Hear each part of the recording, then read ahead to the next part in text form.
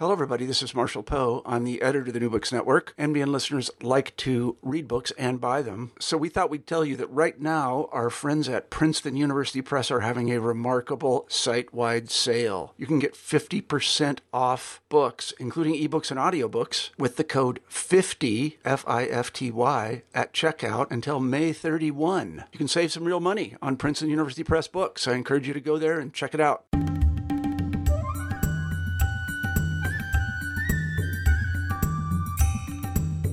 Welcome to another episode of New Books in the Indian Ocean World, a podcast series on the New Books Network. I just finished my conversation with Professor Gaurav Desai about his award-winning book, Commerce with the Universe, Africa, India, and the Afrasian Imagination, published by Columbia University Press in 2013. In this conversation, we will think about the intersections of literature with that of history and anthropology, among other social sciences and humanities. This conversation has really gave me so many insights about the shared world between East Africa and South Asia, and I hope you will enjoy it too. Welcome to New Books in the Indian Ocean World, a podcast series on the New Books Network. This podcast is for people who want to sail the waters of the expansive Indian Ocean and learn about its past and present. Thank you for joining me today. I'm your host, Ahmed Al-Mazmi from Princeton University. And I'm your co-host, Michael Ramore from the City University of New York. Today I'm here to talk to Professor Gaurav Desai, the author of the award-winning book, Commerce with the Universe, Africa, India, and the Afrasian Imagination, published by Columbia University Press in 2013. A recipient of Renee Wellick Prize by the American Comparative Literature Association. Gaurav Desai is a professor of English at the University of Michigan, Ann Arbor. By discussing this book, we will explore the multifaceted literary and cultural worlds between South Asia and East Africa. Welcome, Gaurav, to New Books in the Indian Ocean World, and thanks so much for taking the time to talk about your book today. Thank you. Can you please start by saying a few words about yourself? That is, where did you grow up? Where did you go to school? How you became interested in your field of study? And if you had any influential mentors? So I was born in Mumbai, when in the 1960s, late 60s, and I grew up there as a child until the age of 13. And then my parents moved to East Africa, and I moved with them to Kenya, to Nairobi in particular. We were in Nairobi for a year and a half, and then my dad got posted to a new job in Dar es Salaam. And so we moved to Dar es Salaam after that, and I did all my high schooling there. And then when I finished high school, I came to the US as an undergraduate student, studied at Northwestern University in Evanston. And I found there a graduate student, Simon Gikandi, who's now the chair of the department of Princeton's English department, but he was a graduate student back then at Northwestern, and he kind of took me under his wings. And since you ask about mentorship, he's been a mentor to me for the past 30 or so years. And I studied African literature with him. I was determined to be an Africanist, not a South Asianist, which is what many post-colonial studies scholars were back then. And so my first book was really on African studies, on Nigeria, on African literature, and I came to this project much later. Yes, he's an amazing mentor. I can say that. Let's turn to the book. In your book, you ask, what happens to our understanding of Africa, its history, its sense of identity, its engagement with modernity, and the possibilities of its future, if we read its long history as an encounter not only with the West, but also with the East? So how did you become interested in the Indian Ocean world? How did that shape your understanding of Africa? Yeah, so as I mentioned, when I first came to the States, I was not planning on being a literature major. I was, thinking of going to business school or something like that. And then taking courses with Simon, and then also, I must admit, being nostalgic about, and homesick, and being nostalgic about my upbringing, really. As a teenager in East Africa, I went more towards literary studies and African literature. And the Indian Ocean was not really part of that for me. I distinctly, as I said earlier, distinctly wanted to fashion myself as an Africanist. And what Africanist meant for most of us back then was, Black Africa. It was all about nationalism. It was about working against the legacies of colonialism, British colonialism in particular, in the East African context. So the narratives were always white versus black.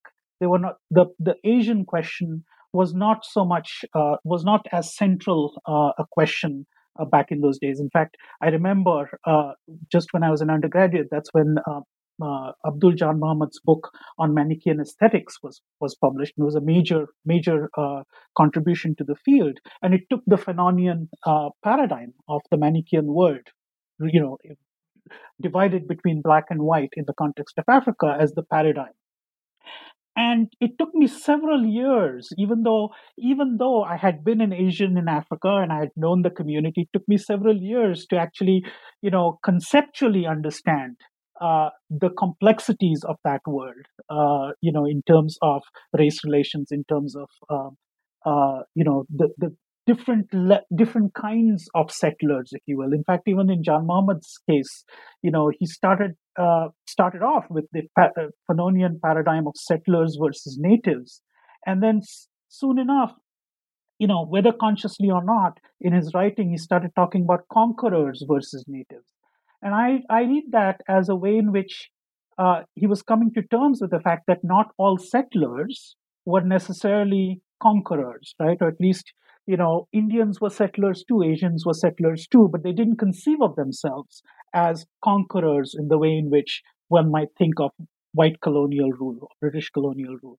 So there were nuances there, and it took time for even intellectuals like Jan Muhammad, and then those of us who came after, to come to terms with this, to understand those mixed legacies.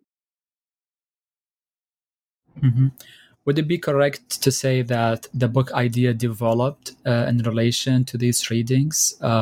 If you can tell us about that, and what was the research process like and your writing experience? Right. So, in terms of readings, I think that the two texts that most spoke to me were Vasanji's Gunny Sack and Amitav Ghosh's In an Antique Land. Now, I read the Gunny Sack first.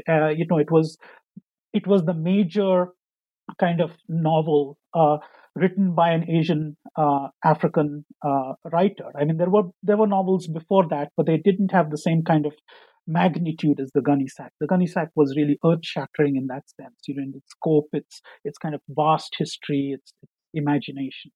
And I taught the Gunny Sack in classes of African literature. So, in other words, not courses that were specifically about Asian Africans, but just general courses in the African novel.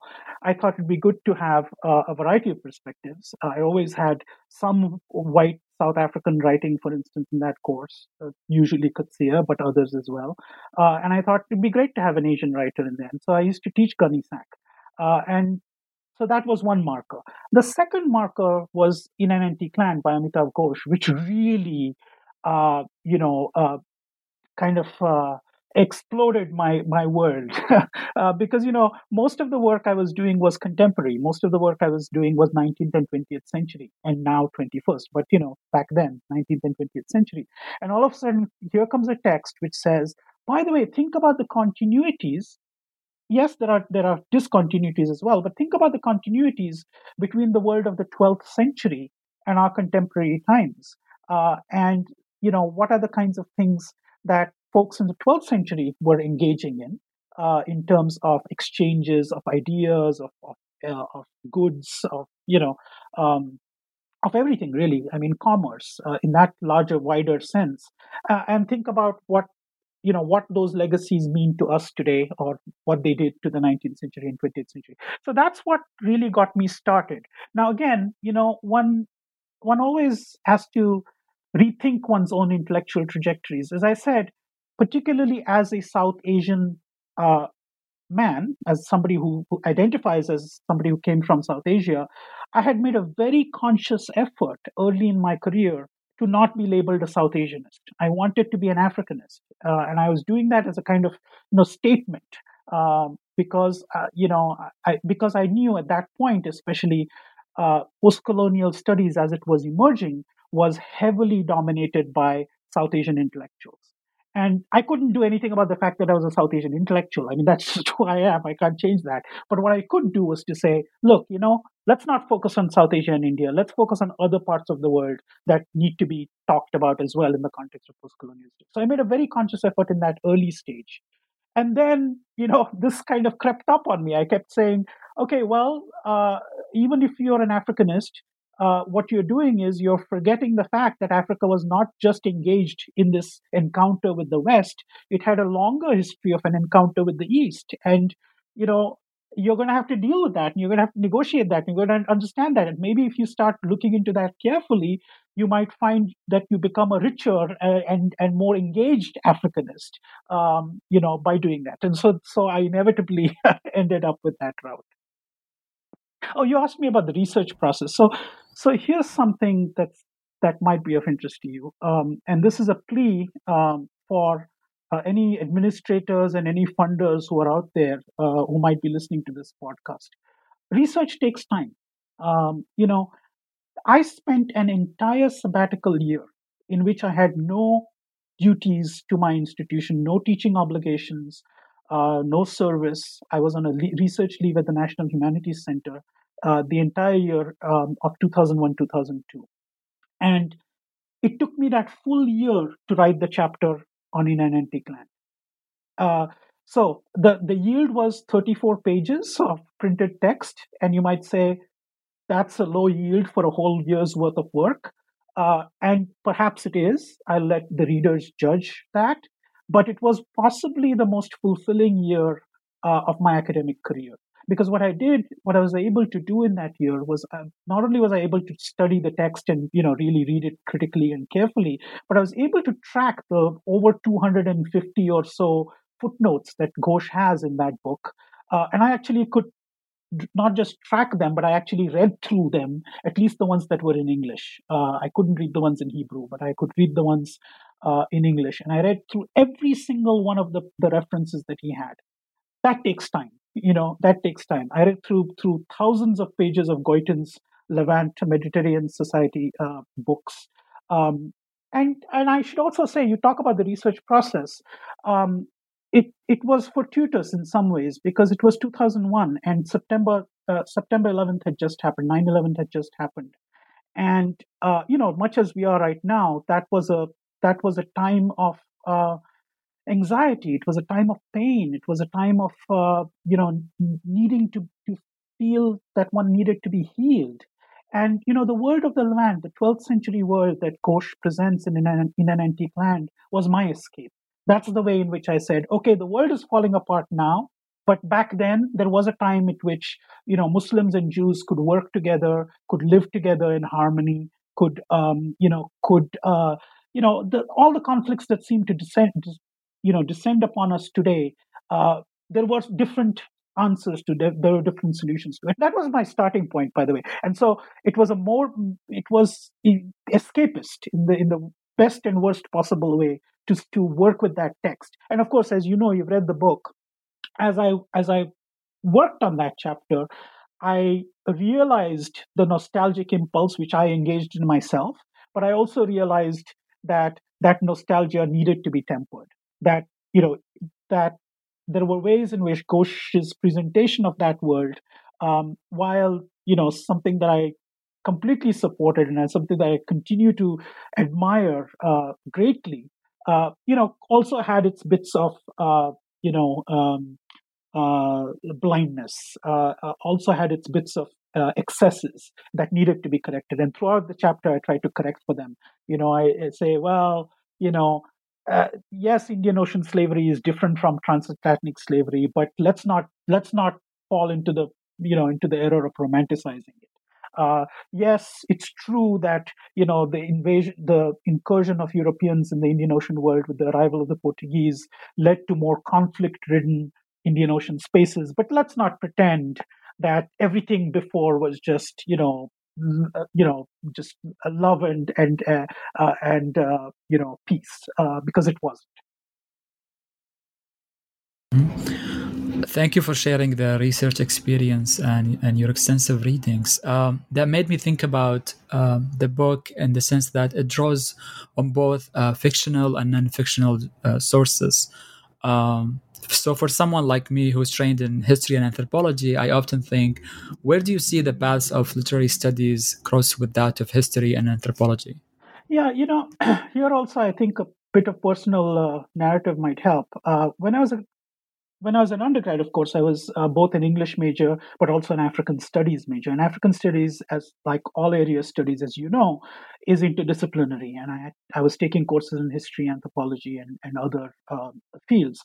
When I went to grad school, ironically, I found myself, even though I was in an English department at Duke, it was a great experience as a graduate student, but I found myself drawn more towards the lectures, and visiting guest speakers and all in the anthropology department more than anything else. I went to the ones in English, but the ones that really excited me were the ones that were in the anthropology department. And maybe this has something also to do with the fact that even when I was an undergraduate, having done the African studies stuff, I was also a student of Dwight Conquer-Goods and Margaret Rules, who taught in the performance studies department at Northwestern. And performance studies in its Northwestern guise was very heavily influenced by the work of people like Clifford Geertz and Victor Turner.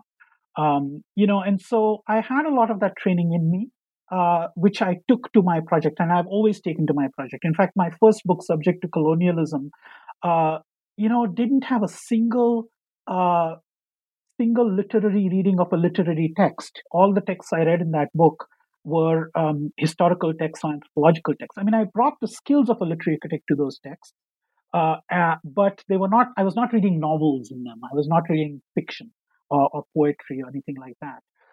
So I've always found that interdisciplinary angle useful. I think that in that first text, Subject to Colonialism, I worked with, for instance, just to give you an example, I worked with a text by Akiga Sai, a Tiv man, Nigerian Tiv man, a text that had been used by historians many times, but it had been used as data.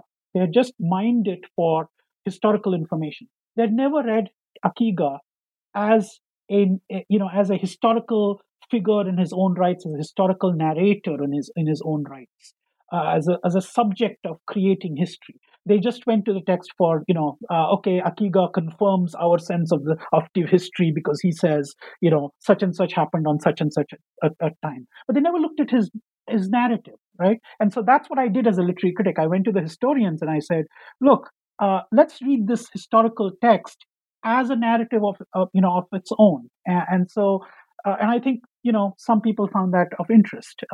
This is now old hat. I mean, everybody does this now, but back then when I was doing it, it was, still relatively new in African historical studies. So in any case, again, Amitav Ghosh is a wonderful example here. I mean, the guy was trained as an anthropologist, and he's become, he uses that training to write fiction, to write essays, to write nonfiction. There's real, I think the best work is fluid between these various disciplines. Here at the University of Michigan, where I teach, there's a wonderful program that is a graduate program which crosses over between anthropology and history, and it has produced, I think, some of the most interesting minds out there, some of the leading scholars in African studies, but also other studies, where the best practices of anthropologists and historians, and by the way, literary critics and other fields are brought together. So that's what I would say. Great. What is your assessment of the literary and cultural studies of diasporic literature in the Indian Ocean? And what can your study of South Asian cultural production in East Africa tell us about the potential of this field for Indian Ocean world studies and its many diasporas? So by diasporic studies, I just want to get a clarification. By diasporic literature, do you mean literature of, let's say, the South Asian diaspora or Really, any diaspora within this vast, I see. Okay, yeah. Yeah. So I mean, I think that I think there is a great future. I think some of the most interesting work that I'm beginning to see is work that is done with the various languages that circulate in the Indian Ocean.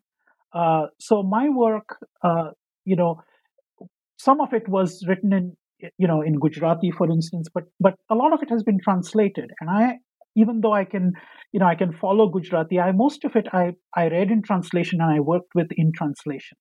Um, but there are scholars now who are well versed in the various languages that circulate in the Indian Ocean, who are working with with the literatures that are being produced in those languages. And I think that and have been for millennia. I mean, it's not like this is not a new phenomena.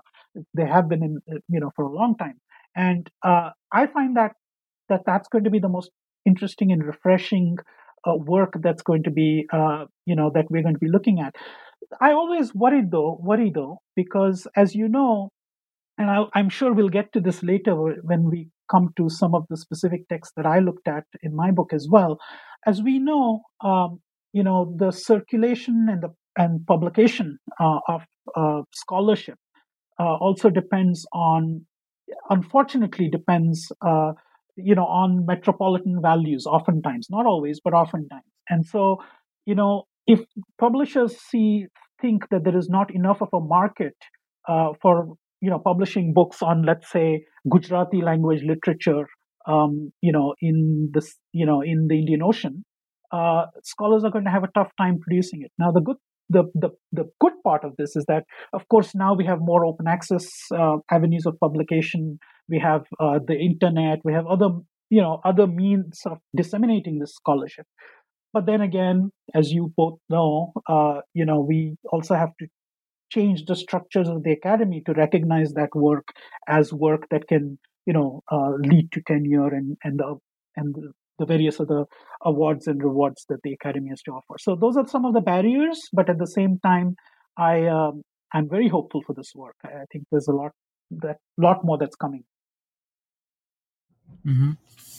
I really found your book interesting and really productive to think about how the Indian Ocean, in many ways, have been stereotyped as a model for certain things.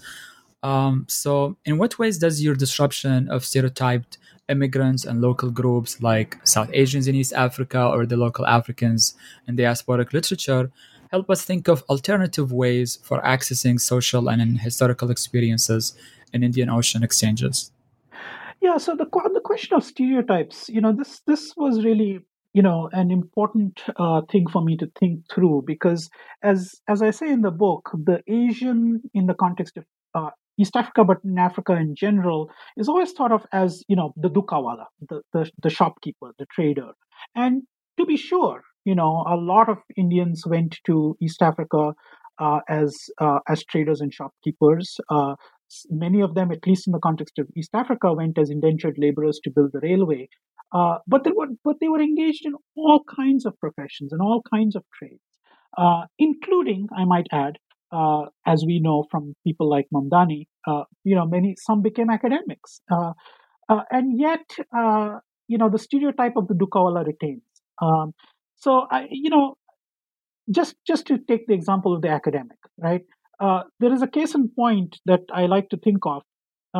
There was a book published in 1956, as early as 1956, by an Indian academic called Ramakrishna Mukherjee. And he wrote a book called Uganda and Historical Accident, Class, Nation, and State Formation. Right? The book was later republished in 1985 by Africa World Press, significantly later, right? Many years later.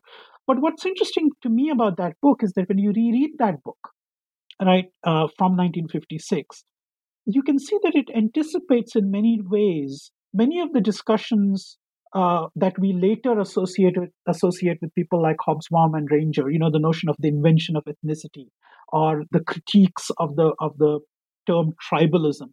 Now, these are, as you know, as all Africanists know, these are commonplace, critiques and understandings in African studies.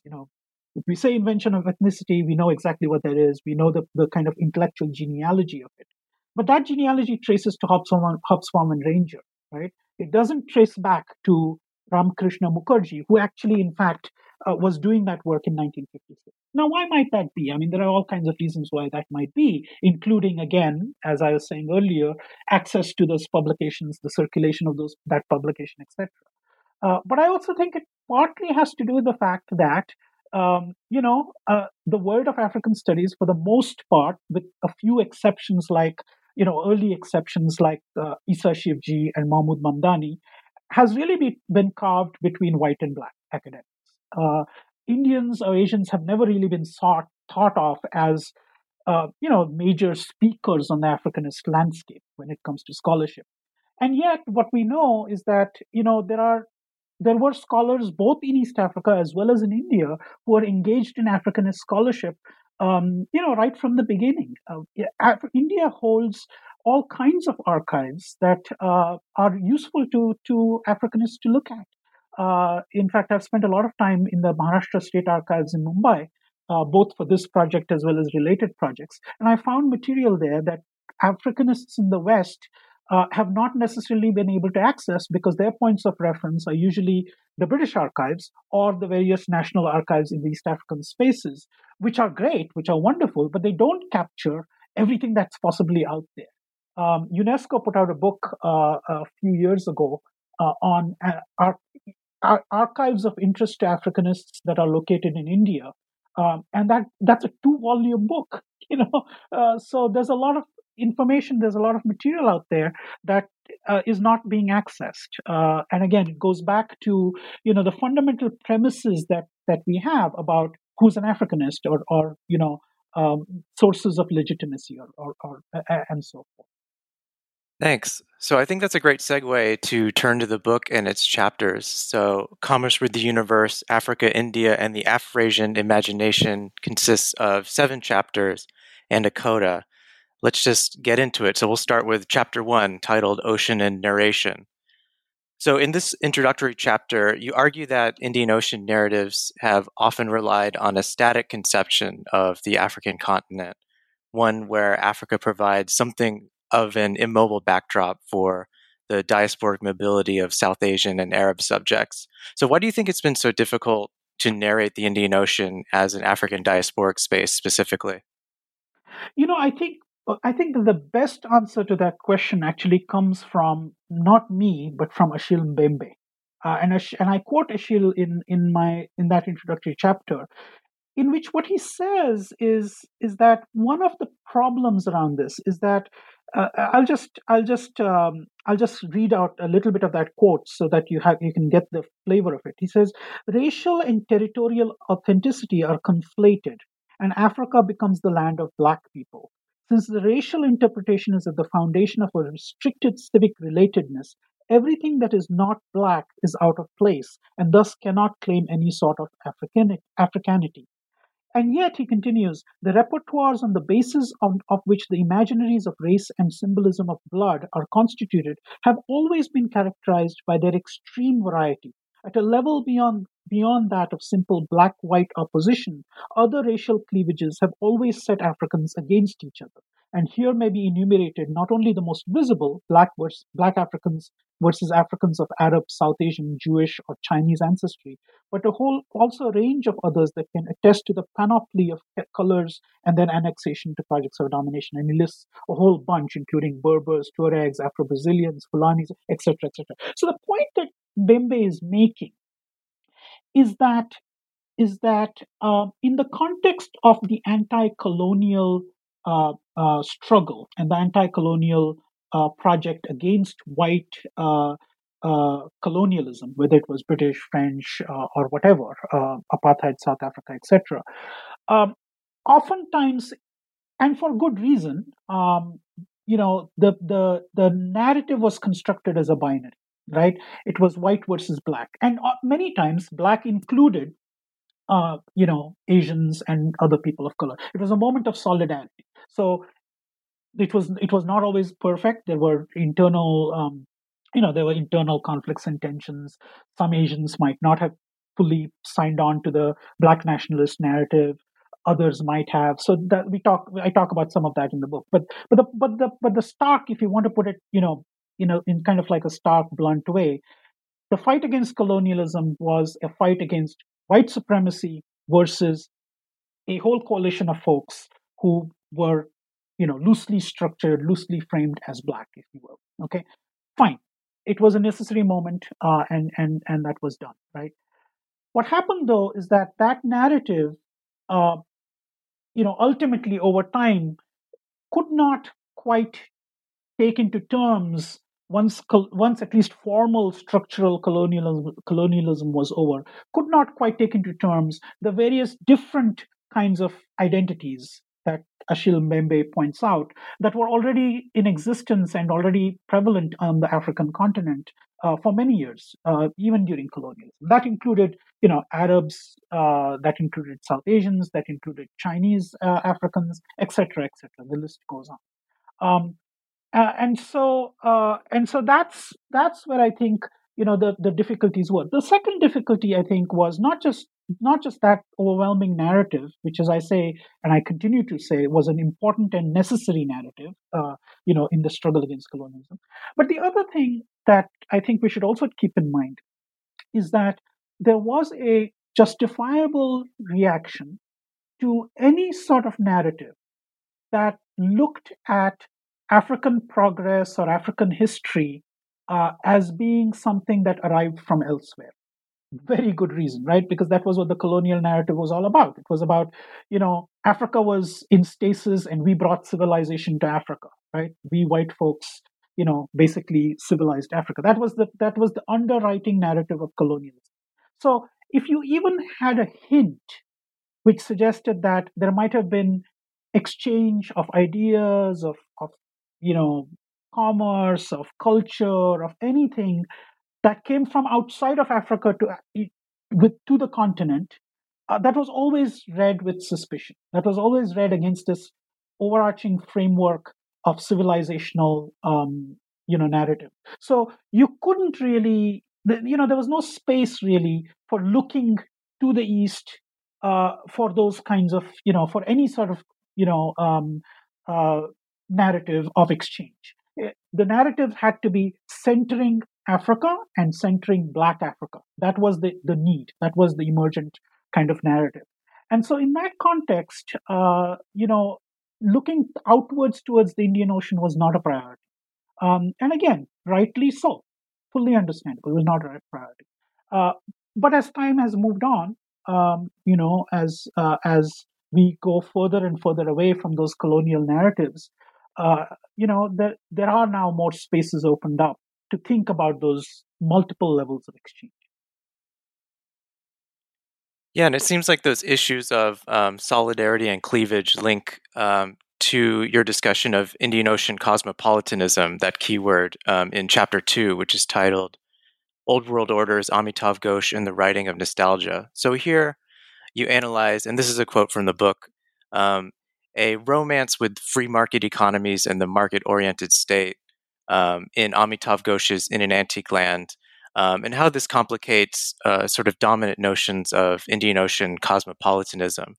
So could you speak more about your thoughts on how this term cosmopolitanism continues to represent, for good or ill, a keyword in Indian Ocean studies? And how does that link to the term Afrasian, which you use in the subtitle and throughout the book?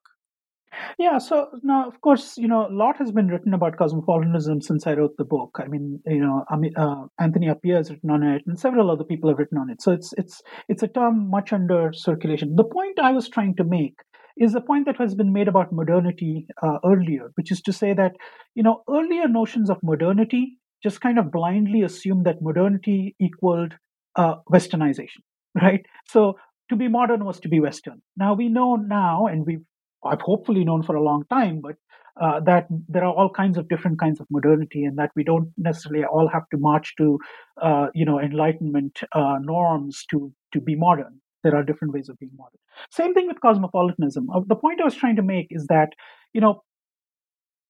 kind of the assumption when not all, but when many people use the word cosmopolitanism, the assumption is that here are third world to use an older nomenclature, non-Western third world folks who are sufficiently cosmopolitan, which means sufficiently acclimatized to the ways of the West. That's how cosmopolitan used to be used, right? So if I can speak English well, as opposed to a fellow Indian who might not speak English, I'm more cosmopolitan than he is.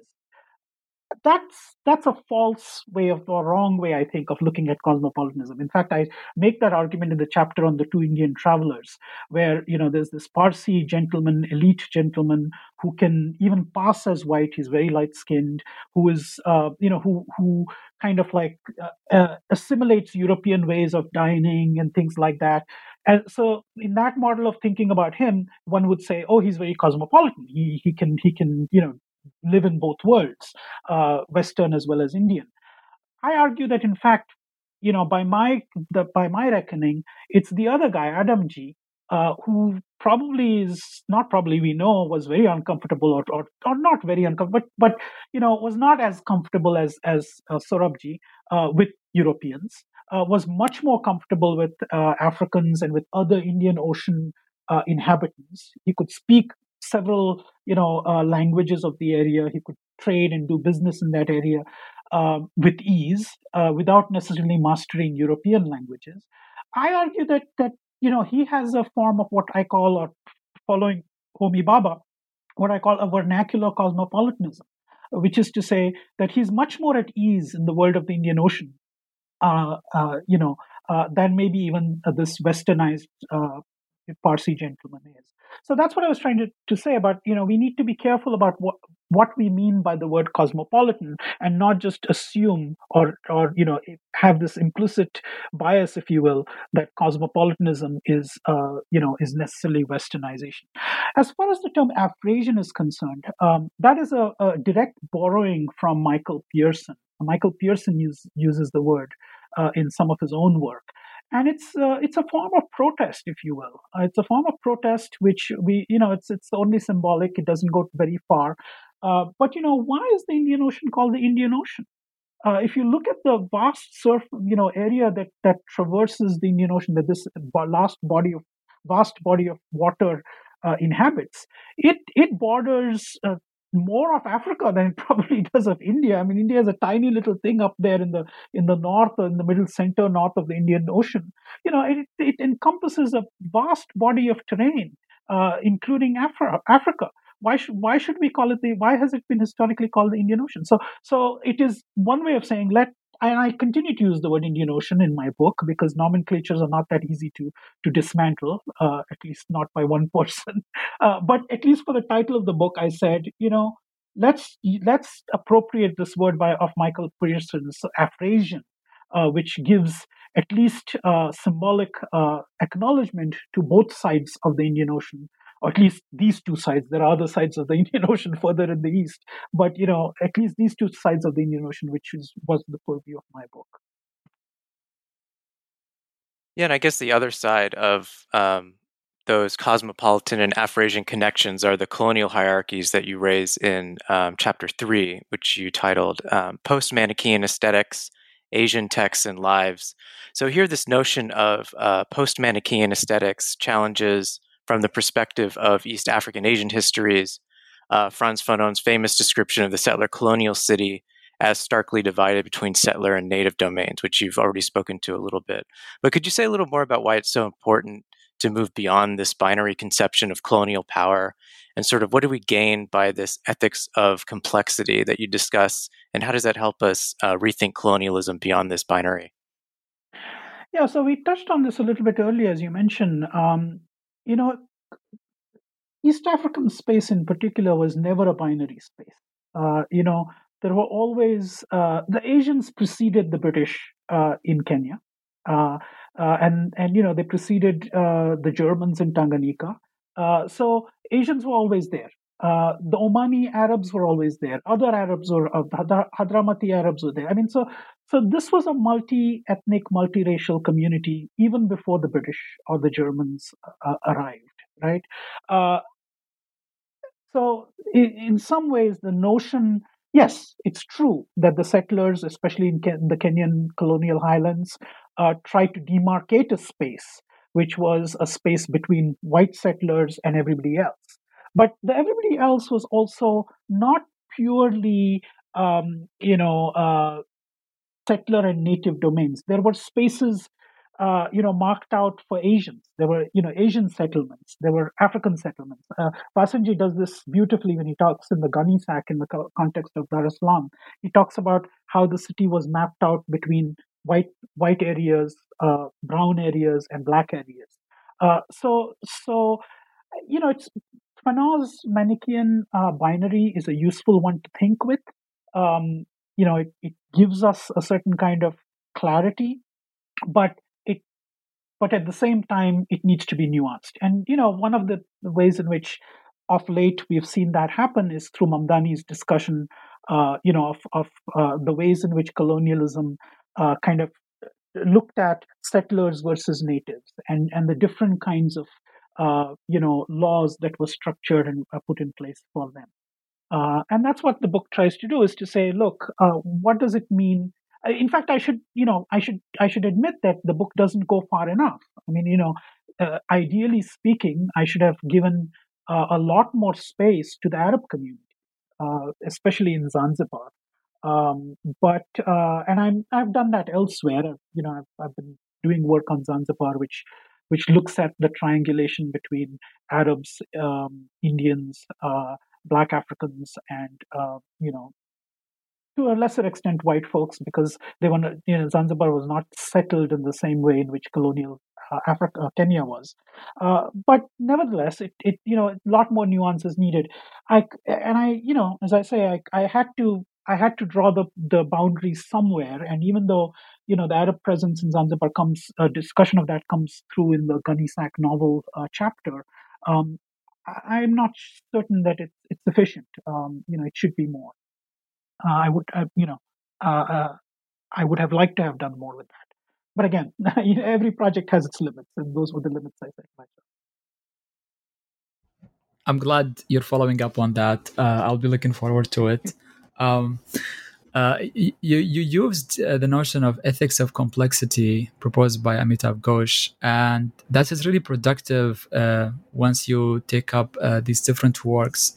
In Chapter 4, Through Indian Eyes, Travel and the Performance of Ethnicity, this chapter sets out to shed light on the diversity of Indian experience in 20th century East Africa through readings of two relatively unknown narratives by South Asians who traveled to East Africa.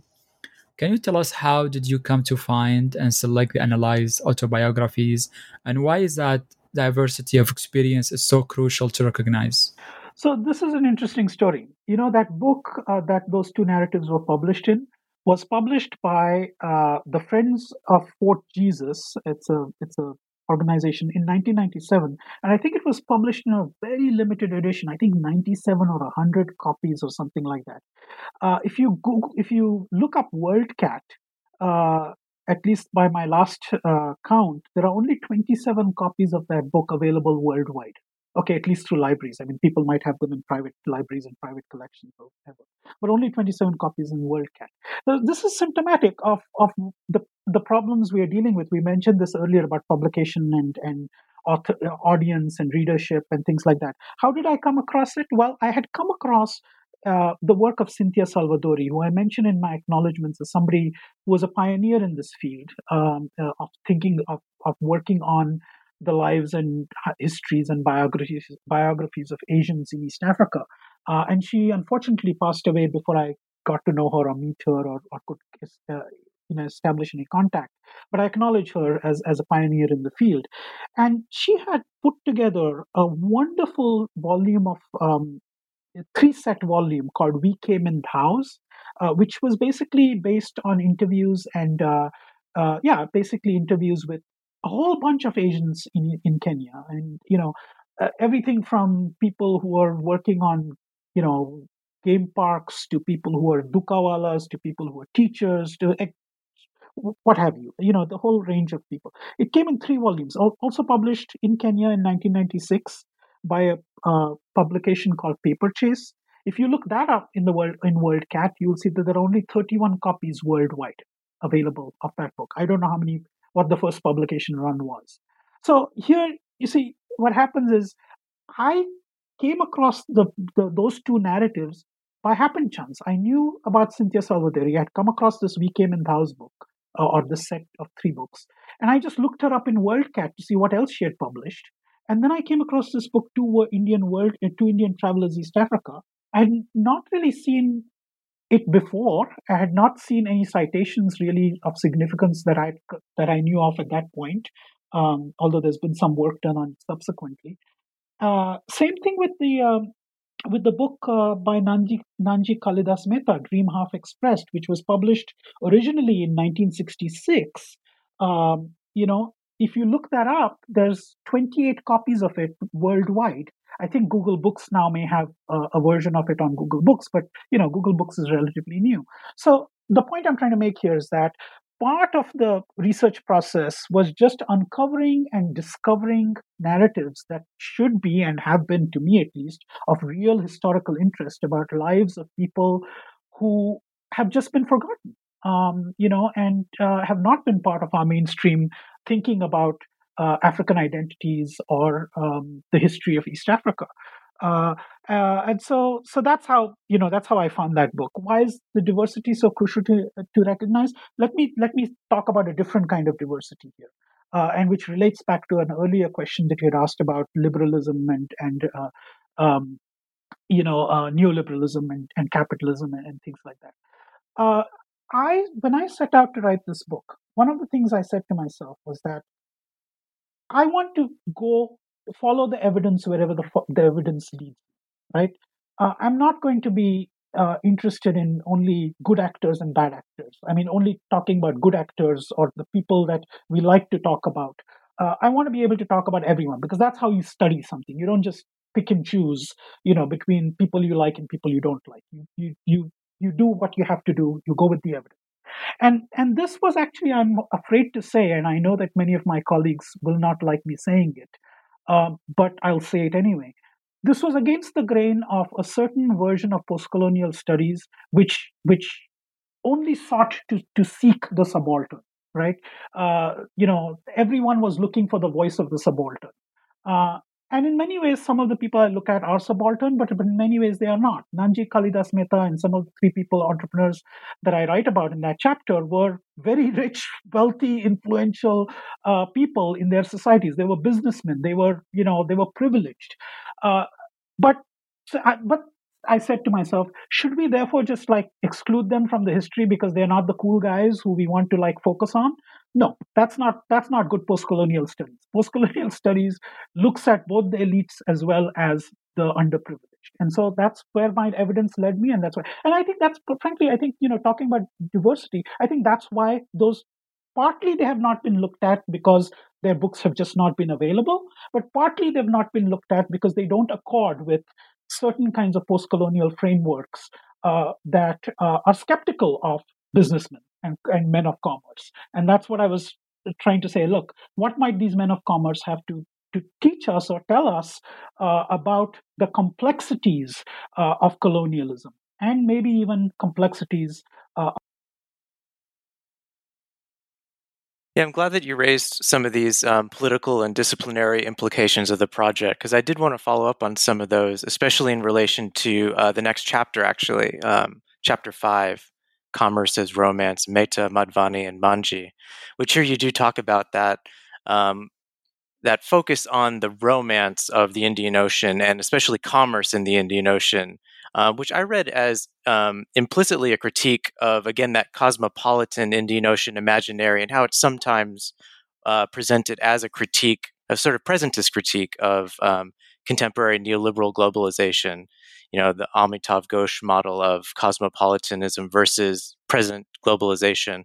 Do you think this is a fair reading of that theoretical intervention of the book as a whole?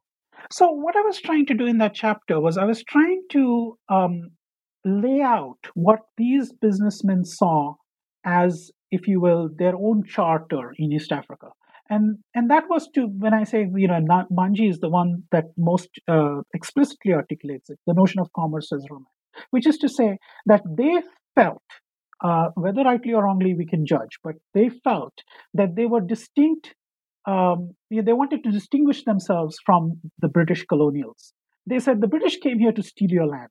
The British came here to exploit you. The British came here to rule over you. We, on the other hand, have not come to take over your land. We, on the other hand, have not come over to rule over you politically. We have come as, again, we can critique this, but this is the charter that they put out for themselves. We have come as equal partners in a trade exchange. You have things to trade with us. We have things to trade with you. We can do that amicably. We can do that equally. And our relationship is a romance. It is not exploitation. Now, as I repeatedly say, we can question that, but that's the way in which they imagine themselves. And many of them, I must say, especially the ones who became, like large corporations, the Mehta family, the Madhwani family, really did think of themselves as being, we talk about now about corporate responsibility and things like that. They really did think that it was their job not only to employ folks, in their various factories and whatnot, but to provide for them not just in terms of salary, but to create for them structures that they thought the colonial government was not adequately providing, such as good schooling for their kids, such as good housing, etc., etc. So a lot of these towns in which they established their companies became kind of like corporate towns in which they built housing, they built schools, they built other infrastructure that they felt that the British colonial government was not providing. Now, we don't have to, praise them for it or whatever, but that was their way of thinking about it. And so that's what I was trying to highlight in that particular chapter. In terms of neoliberalism or capitalism, I think most of these folks, other than one of them who actually benefited from state intervention, and protectionism, most of them were free market guys. If they were alive today, and if you had wanted to engage with them about globalization, neoliberalism, my hunch is, I may be wrong, but my hunch is that they would have no issues with capitalism, and neoliberalism, for better or for worse. They were not critiques of that system. And as I say, even in Amitav Ghosh's In an Antique Land, we see that in his later work in the Ibis trilogy, and I know we might be able to talk about it depending on how much time we have. But I know that he has become more critical about that whole market ideology system, that the British used with the Opium War and all of that. But In an Antique Land still has that liberal, kind of sensibility at work, I think, in my reading. Yeah. And so then in chapter 6, you sort of follow up on the post-colonial implications of some of these colonial era East African dynamics that you were just speaking to. The title is Lighting a Candle on Mount Kilimanjaro, Partnering with Nyerere. So a large focus of the chapter is on Sophia Mustafa, who was the Asian leader of the Tanganyika African National Union. And so I wanted to ask specifically a few questions about her legacy. What do you feel is the legacy of Mustafa's politics of non-racialism today? And how do you see her political writings offering insights on questions regarding the relationship of political citizenship to decolonization and or notions of post-coloniality? Yeah, Sophia Mustafa was a very, very important and crucial figure at the moment of independence, and she really was a genuine partner in Nyerere's kind of efforts at creating a non-racialist state. Nyerere was exemplary in this. I mean, he really, in fact, he upset some of his fellow Black African leaders because he drew a hard line on this. As far as he was concerned, if you were a citizen, you were a citizen. It didn't matter what race you were, whether you were black, brown, white, whatever. You were going to be treated equally, and that was it. That was a non-racialist state. And Sophia Mustafa, as well as some of the other Asians I mentioned, partnered with him on it because they felt that even though he had put in measures that disenfranchised them economically, which he did, rent controls and all kinds of things that were necessary to do. He had a socialist agenda, and he did according to that socialist agenda, but he didn't do it in a targeted racial way, and they appreciated that. Mustafa was also very interesting and important because not only was she Asian, she was a woman, and as I talk about in the chapter, she had to deal with what that meant both within the Asian community, but also the nation at large. At the nation that was not used to having Asian women, in positions of leadership. Legacy of Mustafa, I would say, is divided. I mean. When I was growing up in East Africa, which was when I was in high school in the 80s, um, race relations were still, still kind of, uh, uh, the tone was still the tone that had been set by Nyerere. There was a lot more conversation and dialogue, which, to the best of my knowledge, from what I've seen, has not been the case of late. I think there have been more tensions. I think there have been more conflict, at least in the Tanzanian space, and more divisions than I remember as a teenager. Maybe that's just my youth and my nostalgia and my inability to see those tensions when I was a younger man. Maybe, but in my visits that I've been to, I found both. Both, or not both, the various communities um, having more difficulty in having the kind of dialogues that Nyerere encouraged. I would like to be told I'm wrong. I really would. I would like to be told that that was just my years in America that have kind of biased me in reading race relations in ways that are not warranted in the Tanzanian context. Perhaps I would love to know that I'm wrong, but that's my assessment. Well, those tensions certainly come to the fore in the next chapter, chapter 7, anti-Asianism and the politics of dissent, M.G. Vasanji's The Gunny Sack.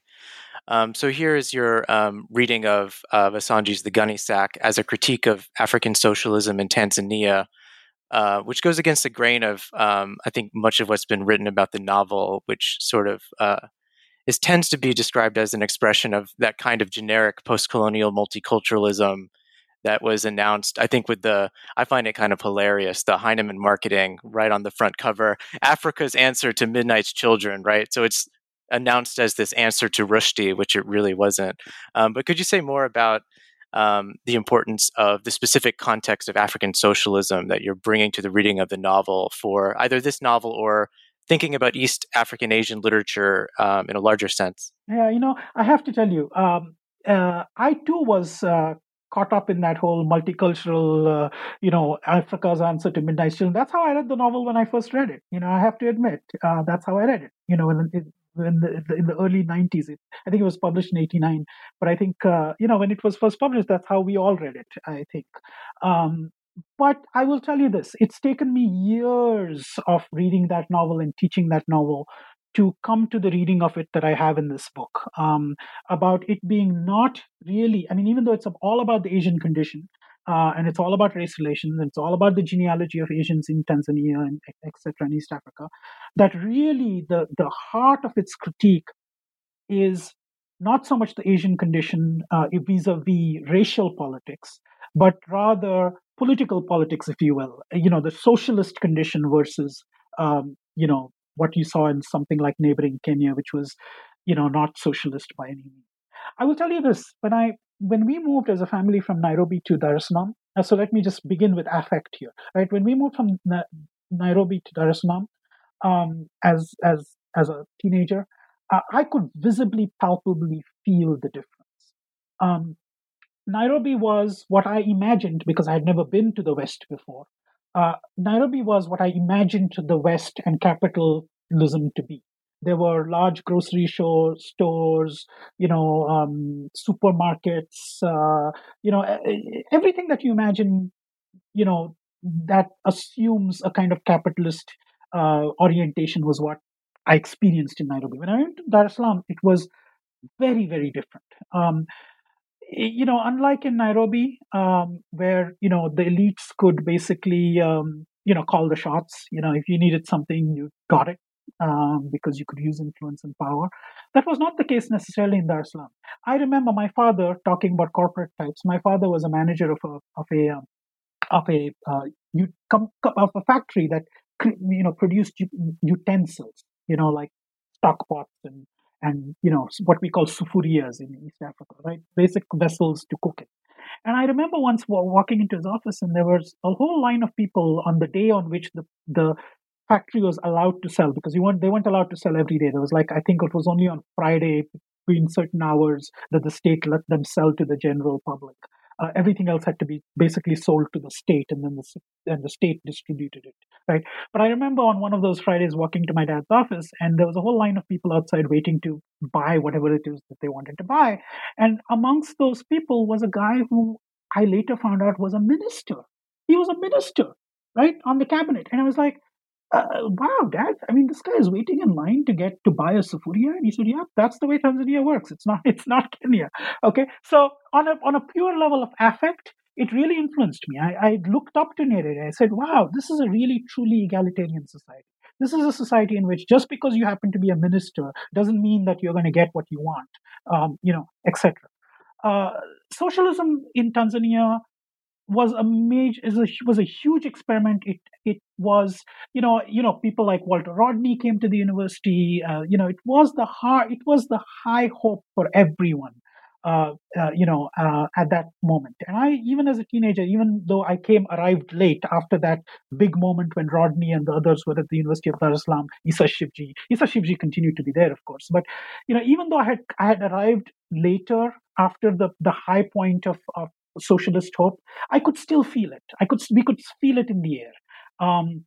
There was hope. There was, even though we had to stand in lines for basic commodities like bread and milk, there was still hope that we were forging towards an egalitarian society. That this was not going to be a society with the haves and the have-nots. Maybe it was all going to be have-nots, but at least that was better than some who had the haves and some who had the have-nots. So anyway, there was a lot of hope, and I continued to bear that hope. I wept the day Nyerere died, right? I continued to look up to Nyerere and look up to his ideal of a non-racialist, socialist society, way until my old age, and I still do. I mean, I still think there was real merit in what Nyerere was trying to accomplish. But what Vasanji's novel does is it tries to portray the people who are negatively affected by it, and it tries to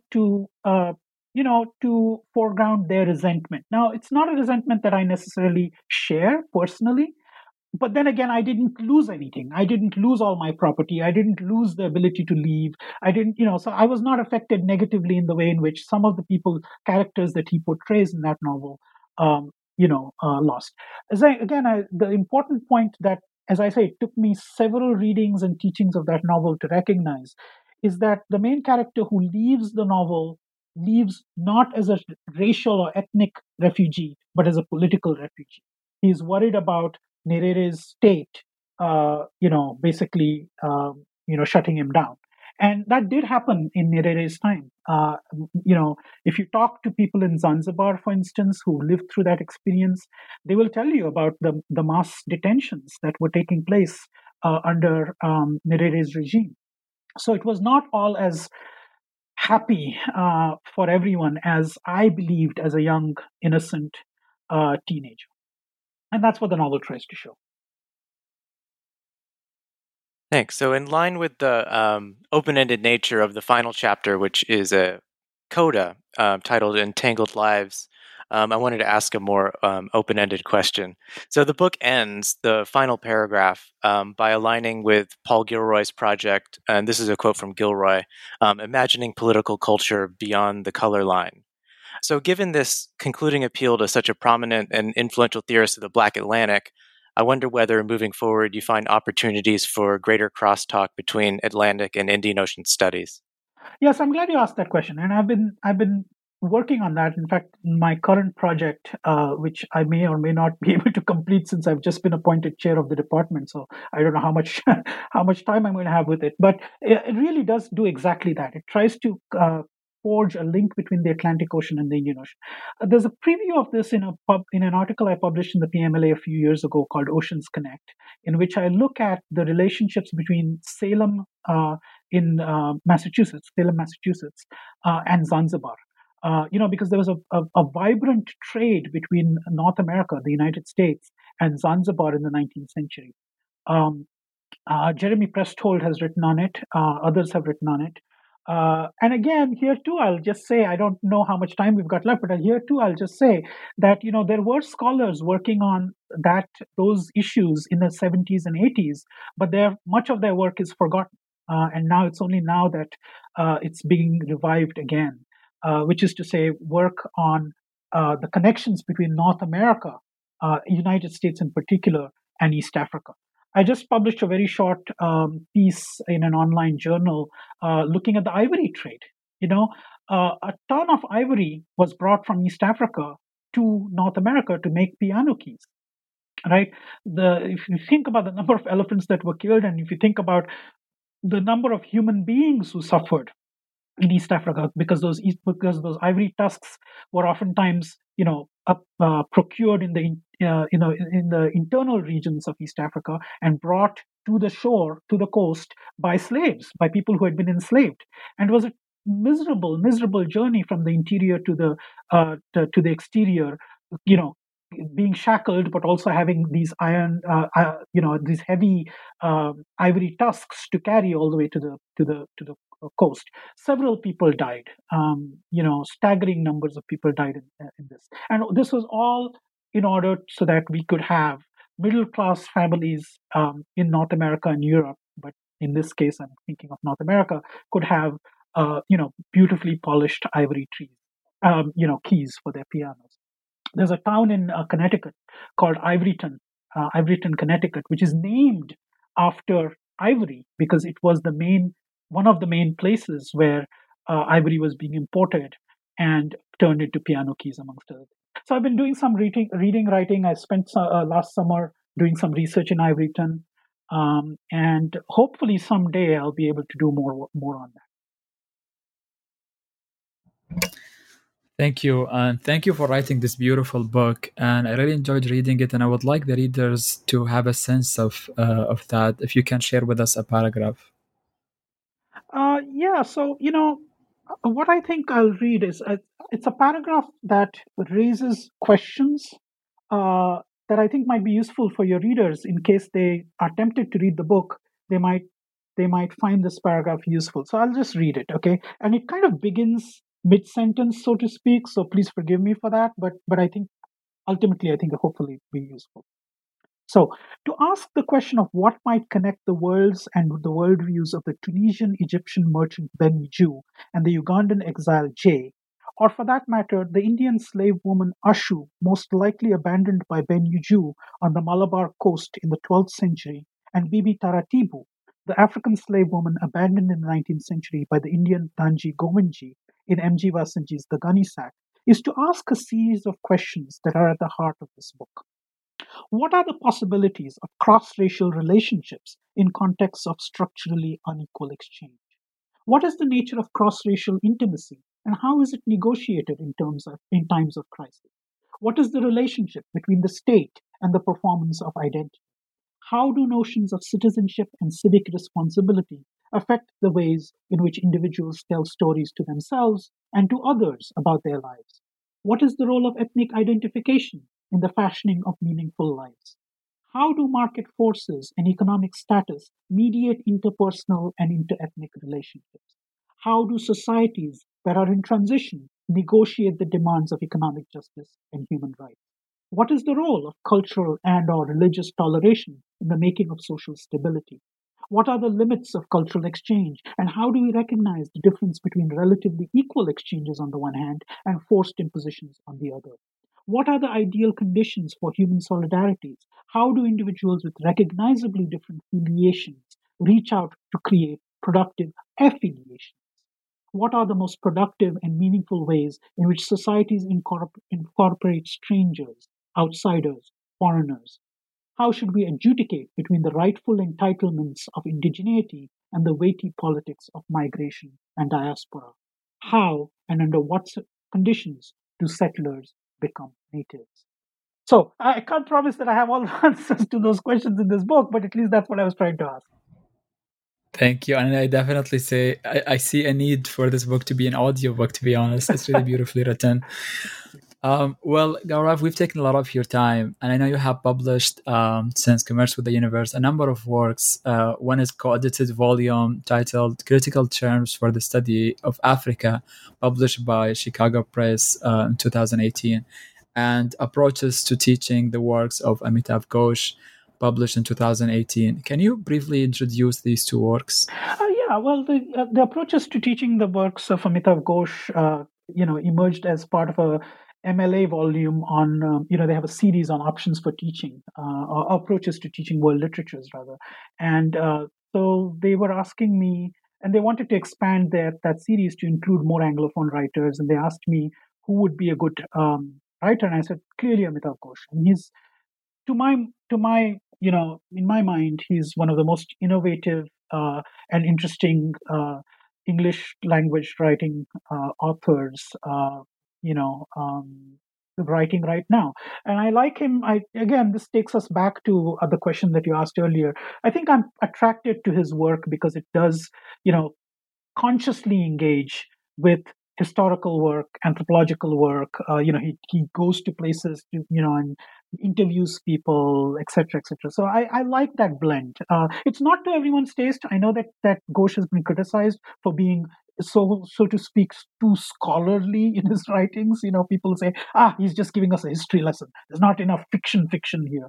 Well, that's fine. I mean, that may not be to other people's taste, but it's to my taste. So I really enjoyed working on that book, and it has a whole series of essays by colleagues who teach Amitav Ghosh in a variety of institutional contexts and in a variety of settings, undergraduate classes, graduate classes, etc. So I hope that will be of use to folks. And then the Critical Terms for the Study of Africa is actually a project that I had thought of almost 20 years ago when I was in graduate school, or 20, I don't know how long that was, but yeah, maybe 20 years ago. And I was supposed to, I thought, hey, it's based on the volume on critical terms for literary studies that was very, very popular and useful to us as graduate students back in the day. It came out of University of Chicago Press. And then subsequently, several other volumes have come out, critical terms for the study of religion and Buddhism and gender and others. And I thought, hey, we need to have something like this for Africa. We have not, there's not something comparable. And so that's what we did. We, brought together a team of scholars, junior as well as senior, to come up with a set of terms that we thought would be of interest and use to both, students, beginning study of African studies, as well as established scholars who might want to refresh their take on some of these concepts.